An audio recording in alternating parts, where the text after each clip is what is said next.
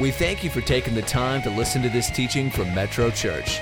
We hope this inspiring message will empower and enrich your life.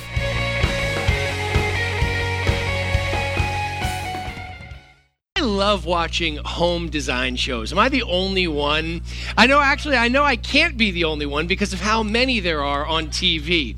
There's always some brothers or some family or some dysfunctional something going in and tearing apart houses and bringing them back together. I don't know if the reason I love them is because of watching something. Doesn't the destruction and the demo part just look so fun? Have you ever just thought, now I know some people have actually been like, I'm going to do that, and then they destroy their house and they have no clue what to do after they've destroyed it. They got a TV show for that. Once you've destroyed your house and you don't know what to do, there's someone else that comes that knows what to do and put it back together for you. There's a show every show on the planet. There's one for it when it comes to this home makeover or renovation thing. Some of my favorite shows, though, they don't spend tons of time on the building back up process. It's a lot of time watching it destroyed and then a lot of time showing the reveal. No, you know what I'm talking about? It's the in-between time we can get bored with, right? Which is also the most important time because it's going to be what the product is at the end, right? But what interests me so much, though, is how comfortable these people are with tearing apart a house. Like a whole house. Like to the studs, maybe even beyond the studs. They are confident because they know what needs to be done to make it better. They can already see what it can be, and they are confident they know how to rebuild it right. How many people in here are those DIYers, do-it-yourselfers, right? You look at something, it needs to be done. I was recently talking with somebody who had swapped out a dishwasher in their house, and they'd never really done that, but they're like, I got this. And I'm sitting here thinking in the back of my mind, I sure hope so, right? Otherwise, the flood, and you're going to have to call someone else. And they did. They were YouTube confident, if you know what I'm talking about. But there's so many DIYers that we can never truly understand the confidence someone who spent their entire life perfecting their trade and craft feels. We can feel good because we got something right here or there, but somebody who has really spent all the time being able to figure it out, they've put in the hours. They've made enough mistakes early on to not make them again. Do you know what I'm saying? If you're about to have a house built, if you're about to have a renovation done, if you're about to do a remodel, most of the time, if you're not doing it, you're referencing the people who you want to do it, and the duration of time they've been doing it matters to you. Why? Because you're not their guinea pig. Your results are going to be proven because they've already messed up on someone else in the early years, right? Come on, don't act like you don't think these things. But what makes these people so confident? It's more than just understanding the process. They have studied codes. They've studied the codes. They understand how difficult it is to get something right. Okay, I was talking with someone else, and he went through and got his general contractor's license, and the test that they require you to take to be able to get your license to own your own business, run your own site, all of the rest. It is so tedious because they have to know all of these vague codes. They have to know exactly the depth of drop from one stair to the next. It can't be variated. Otherwise, your mental capacity, as you're walking up, you all of a sudden automatically expect the step to be where it's supposed to be. And if it's not, you fall down the stairs. And then they get sued. They know all of these vague codes that DIYers just don't really know. These people know building is more than making something look good. It's understanding and building it to code so the structure will pass inspection. If not, it will be torn down and had to be remade for approval.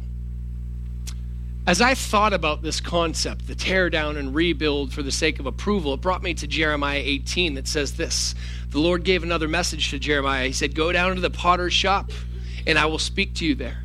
So I did as he told me and found the potter working at his wheel.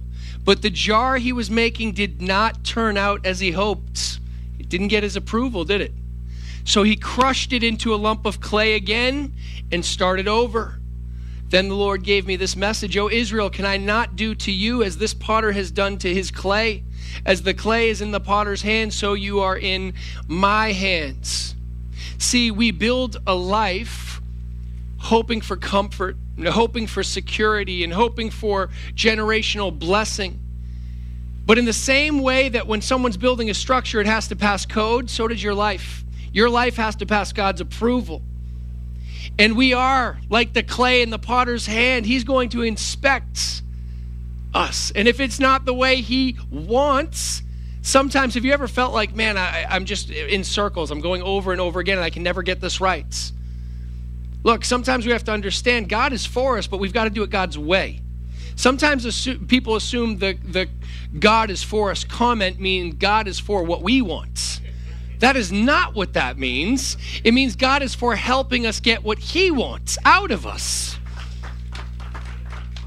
So I think sometimes when we come to Christ and new Christians, they believe, awesome, I've got God's backing to do whatever I want. No, I've got God's backing to fulfill the call and purpose on my life that he created me for. Are you getting this? And so it will have been a waste of time and resources if we continue to build something that God is not going to give the rubber stamp of approval on at the end of our life. We must know God's codes and have studied his blueprints so the life we build can pass his inspection and receive his final approval. 2 Timothy says this, work hard so you can present yourself to God and receive his what? Is that a boy? That a girl? His approval. God wants you to live a fulfilling life. A fulfilling life may look different than you anticipated because you've been sold the lie from a world that claims success is this or success is that. But most of that stuff is just shallow, expensive stuff. God wants you to live a fulfilling life. And when we lay our head to the pillow, what am I doing in my world that's affecting someone else for good?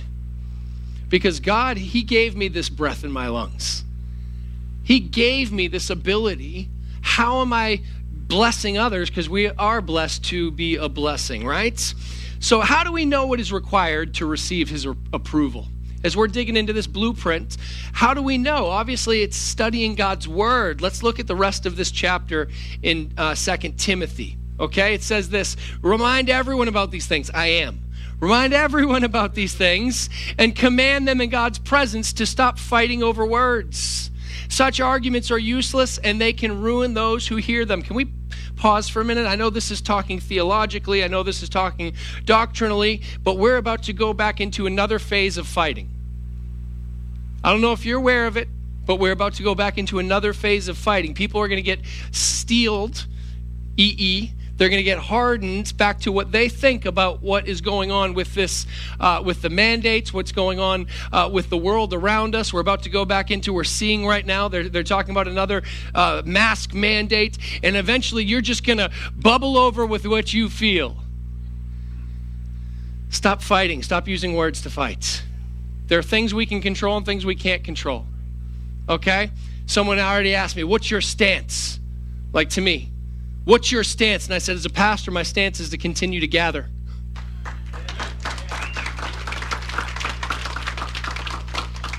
As a pastor, my stance is to continue to gather and to equip and to encourage the brothers and sisters in the family of God. And I'll tell you, we were shut down for 13 weeks. God willing, we'll never be shut down again, especially by a government that shouldn't be shutting us down. And that is not a political statement. It's a right of the people. But what I will certainly say is I want us to gather more than I want to be right.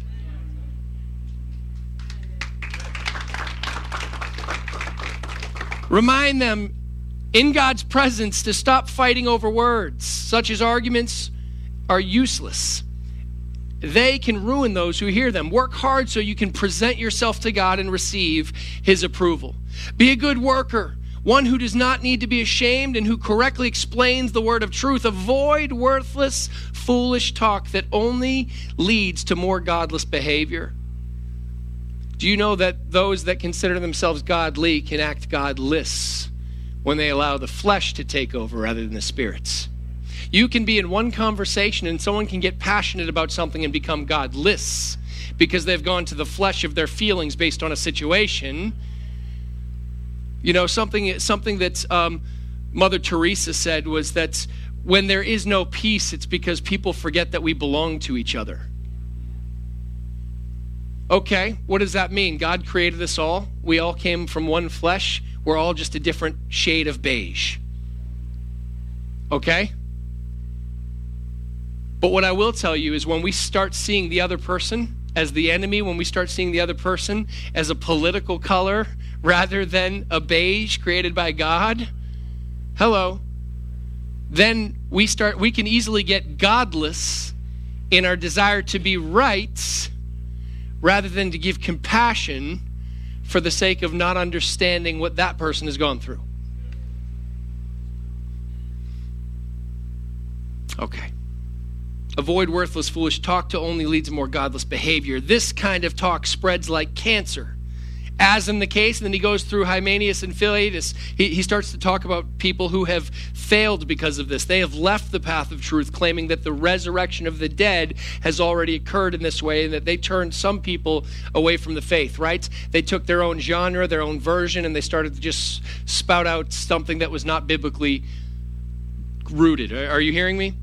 And so, but God's truth stands firm like a foundation stone with this inscription: the Lord knows who are his, and all who belong to the Lord must turn away from what? Evil. In a wealthy home, some utensils are made of gold and silver, and some are made of wood and clay. The expensive utensils are used for special occasions, and the cheap ones are for everyday use. If you keep yourself pure, you will be a special utensil for honorable use. Your life will be clean, and you will be ready for the Master to use you for every good work. Isn't that what our hope and our desire is? God, use me. Okay? Run from anything that stimulates youthful lusts. Instead, pursue righteous living. We're talking about the blueprint here, people.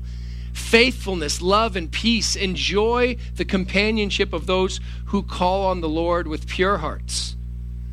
Again, I say, don't get involved in foolish, ignorant arguments that only start fights.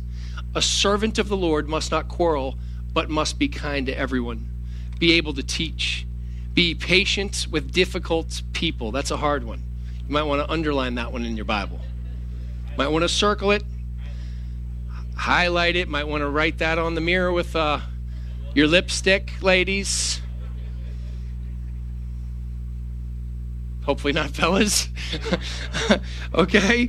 But listen, gently instruct those who oppose the truth, not your opinion. Gently instruct those who oppose the truth. Perhaps God will change those people's hearts and they will learn the truth. Then they will come to their senses and escape from the devil's trap, for they have been held captive by him to do whatever he wants. I've just read a lot of scripture for you, but I think when it comes to the blueprints, we've got to really go word for word on this thing. We got to really understand what God's trying to tell us.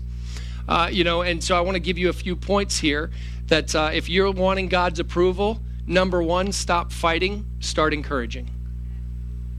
If you want God's final approval, this matters.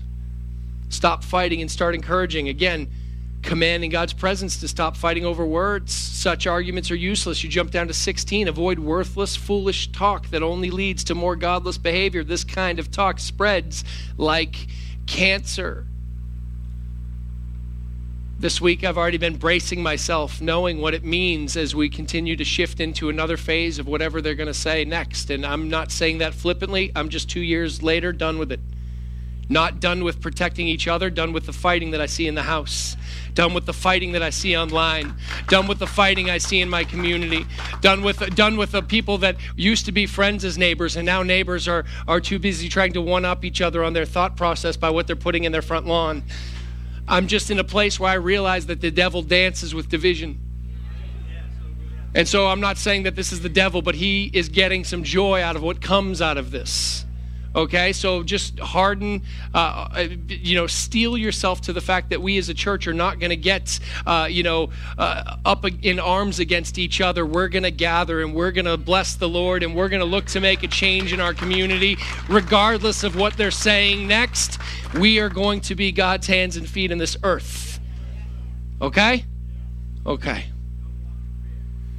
Stop fighting. Start encouraging. There's so many things we could bicker about. Those in power trying to keep the power always try and divide the people from uniting and overthrowing. In America, I'm allowed to say that. Up to this point. I've said it before. It was at first Democrat versus Republican, and then it was racism and apathy, and now it's vaccine and mask mandates. Rather than allowing what's going on in our world to create division, let's choose to get above the fray. Let's choose to be a people that look at the bigger picture. Stop navel gazing in your sadness. Lift up your head to the hills from whence comes our help. Let's look beyond what we see in the immediate and understand that we have purpose. And you were born for such a time as this. Some of you, you're now looking at it going, maybe I don't need phones as much. Maybe I wish I was born in a time where if we could have avoided these plagues, maybe I would just be okay with, stone tablets and making wheels as a living. I don't know. But what I do know is that we were born now and that we have the ability to get beyond this. But that concept, you're only as strong as the weakest link. Figure out what is your trigger. What makes you weak? Fight against that thing. Avoid it. I'm not on social media nearly as much as I used to be. If you message me and I haven't talked to you, it's not because I don't like you. It's because I'm rarely on social media anymore because I see the division and I don't want to. I'll get on and I'll continue to post so that family in Virginia and everywhere else knows that we're live. But what I'll tell you is you've got to protect yourself from whatever is that weak link in your armor, so to speak. And so we cannot get pulled into the world's narrative and be lured into arguments and division. Again, I say, don't get involved in foolish, ignorant arguments that only start fights. A servant of the Lord must not quarrel, but must be kind to everyone. Say everyone. Say it again. Say it like you mean it. That's a lot of people. It's the people you blocked on social media. It's the people you've been arguing about. It's the people you're already building a case about because this new mandate's dropping again. Think of all, and some people, this is more on some people than others, but think about the amount of time, hours, minutes, whatever it is that you build or you spend building the conversation in your head on how it's going to go and what your next thing's going to be. Let's put that energy towards good use, not just bickering. Okay? We cannot get pulled into the world's narrative and be lured into the arguments and division. You ready for number 2? If you want God's approval, know God's codes and execute his plans. Could it be that simple? Crikey, it could. Work hard so you can present yourself to God and receive his approval. Be a good worker, one who does not need to be ashamed and who correctly explains the word of truth. Be a good worker, not just I showed up. Not I helped out for the first quarter. You know, we had an amazing first Caleb Generations dinner this past week. And for those that don't know, Caleb Generation is the 50 plus in Metro Church, and it is a flourishing group. We had the room packed, and it was amazing. It really was something else. And it's a constant reminder that Metro Church is for everyone at every age. I mean, I want us to be a place where anyone can walk in and feel comfortable and know they can find God here. You know what I'm saying? But in this moment, there was a reason I brought this up. See, we were talking about how when it comes to knowing God's word and living it out, it's not just for a first quarter thing or a second quarter thing. Maybe you've recently seen a team only show up for 1 quarter or 2. Okay? When it says be a good worker, it means continue to work until the time God takes you home. We live in a very blessed place where we have this concept and understanding of if I work really hard now, I can have retirement later. There is no retirement in the kingdom of God. So what? Yes. So what I'm trying to explain to you is don't allow the world's definitions to affect your spiritual world's expectations. Okay, so you may be living in retirement, but you better be refired in the things of the Lord, and you better keep your hand to the plow and not just expect the next generation to do their part. Yes, they'll be, they have their things to do, but I was explaining to the Caleb generation, we need you. We need you. You're 50 plus in this church. We need you. We need your faith and your encouragement. We need your admonition. We need your stability. We need that wisdom. Hello? Don't decide you're going to sit out now just because you've worked hard for 3 quarters and God's going to give you the 4th one off. Be a good worker, it says, not a good retirer. Okay, I'll keep moving. How does it specify a good worker? Knowledge and execution. Knowledge and execution. Work hard. Study to know and show the truth. So here's a question for you. How well do I know, show, and tell God's plan? Because I know we're studying the blueprint to know how to continue to live a life that's blessable and that's approved by God. But how well can I actually tell it, right? Because we can't show and tell what we don't know. So if God's wanting us to talk about it, if he's wanting us to proclaim it, if he's wanting us to declare it, that's got to come from a place of knowledge that we actually have some confidence to explain it. It's not just about getting into the pearly gates of heaven. It's about bringing people with you.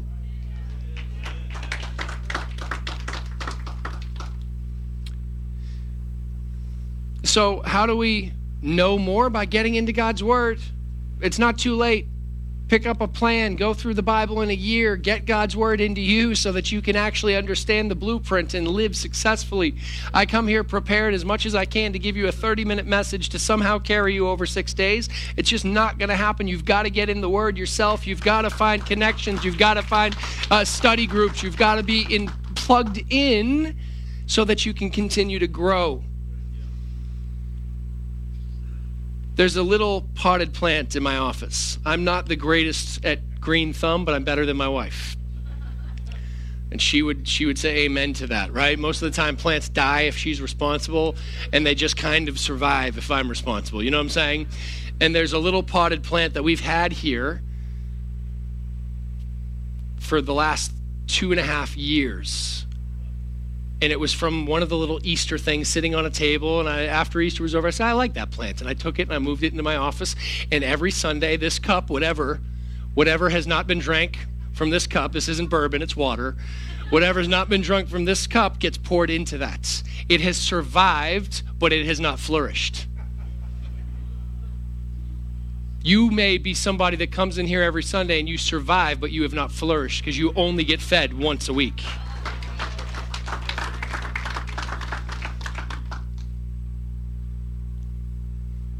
Nothing will help us more to please God than to handle carefully and correctly God's written word. We should look to the written word of God with the same reverence the psalmist wrote in Psalm 119.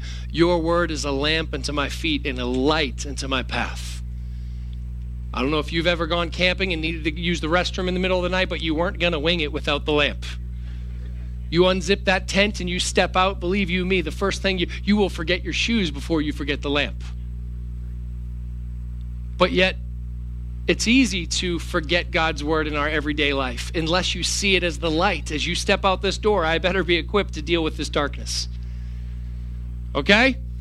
God's not nearly as concerned by how well read we are as he is how well we have done with all we have read.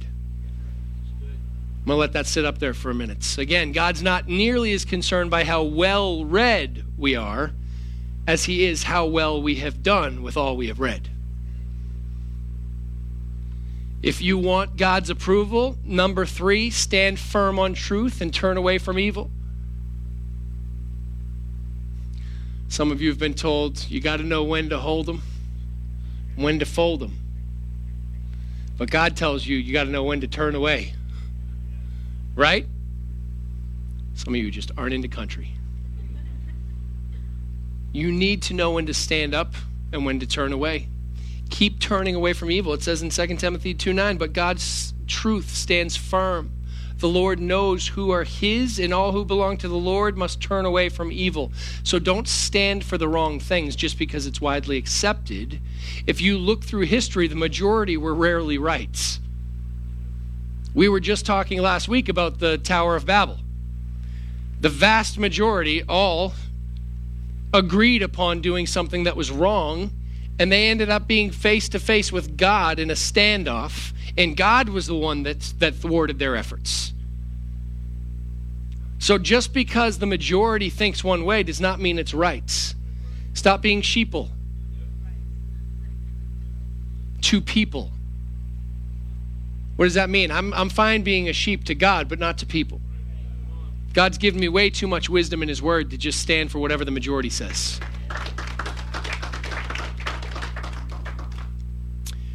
Know God's truth and stand firm. When you identify evil, don't stand for it. Turn away. When you identify evil, don't stand for it. Turn away. I'm going to give you the last points. If you want God's approval, stay pure, ready, and able. If you keep yourself pure, you will be a special utensil for honorable use, so the master can use you for every good work. If we want God's approval and the ability for honorable use, then we must pay attention to our intentions and our actions. Our intentions and our actions. See, it's easy to look back in the Old Testament and everything was about what you actually did. Okay? In the Old Testament, the scripture said what? It said, thou shalt not commit adultery. That was an action. Okay? In the New Testament, because we live under grace, people assume that we can be a little bit of lazy with the way that we do things because we got God's grace to cover it because of Jesus. But actually, it goes from thou shalt not commit adultery to Jesus saying, if you even think you have committed. He went beyond actions and he said, no, we need to go back to intentions. See, we look at everybody's actions and we judge them on their actions, thinking, I've never done that. But in the deep, dark corners of your mind, God knows your intentions, and that's why we can't be so judgmental. Stay pure, ready, and able. What does that mean? Clean hands and a pure heart. What does that look like? How do you remain with a clean hands and a pure heart? Verse 22, run from anything that stimulates youthful lusts. Instead, pursue righteous living, faithfulness, love, and peace. God is literally giving you instructions that are not hard to read. They're not IKEA. These things, if we would just open it up and read God's word and sit and meditate on it, Selah, have that meditation moment to say, okay, God, you're trying to tell me something here, and this hurts because I don't like what you're saying here, maybe because it's hard for me and I like to win, and this is hard to do. See, God intended our life to run in parallel with the Holy Spirit. What I love is God says that he's not only leading us, but he's our rear guard and he goes beside us. He's got us covered. He wants us to do life with him. And so when you feel like something's too hard for you, it's because you weren't intended to do it alone. He was supposed to be right there with you, empowering and enabling you to do the very thing you know you can't do. But we got to stay pure, clean hands and a pure heart so that God can use us. We've been given the blueprints to life. We've got God's codes to build our lives by. So what are we going to do with them? The choice is up to us. And as I said last week, let's not spend our whole life building what God won't bless. We hope you have enjoyed this teaching from Metro Church.